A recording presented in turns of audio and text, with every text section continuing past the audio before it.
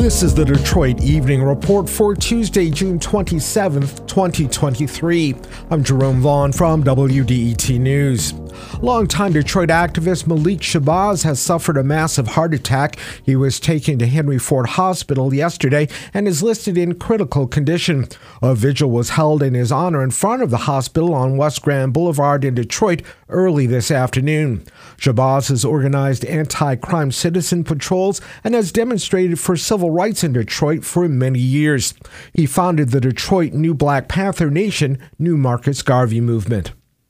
Detroit Mayor Mike Duggan is expected to announce a plan tomorrow to use portions of the city's vacant land to create solar panel parks. The panels would help create a renewable source of electricity. The city is asking for plots of land that are 20 acres or larger. In return, neighborhoods that get involved with the initiative would receive certain community benefits. City officials see this as a way to simultaneously remove blight, put vacant land to productive use, and help reduce the pace of climate change. Neighborhoods and block clubs will have to apply to become part of the initiative. Duggan will talk about details of the plan tomorrow night at 7 during a meeting at Second Ebenezer Church on DeQuinder. Detroiters continue to deal with scattered power outages. Service to thousands of homes was interrupted by severe storms on Sunday.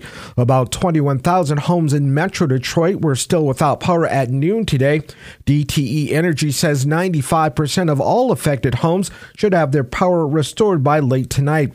At the height of the outage, more than 70,000 homes in Metro Detroit had no electrical service. The Detroit Golf Club is preparing for some national attention. The Rocket Mortgage Classic takes place at the course this week. The PGA tournament features top golfers such as Ricky Fowler and Justin Thomas. National media will be in town to cover the event. Tony Finau won the tournament last year. The golf club had to clear part of the grounds after severe storms knocked down some trees over the weekend. Former Southfield Mayor Donald Fracassi died Sunday at the age of 88. He was first elected as mayor in 1973 and served in that role until 2001. Fracassi also was a member of Southfield City Council for many years.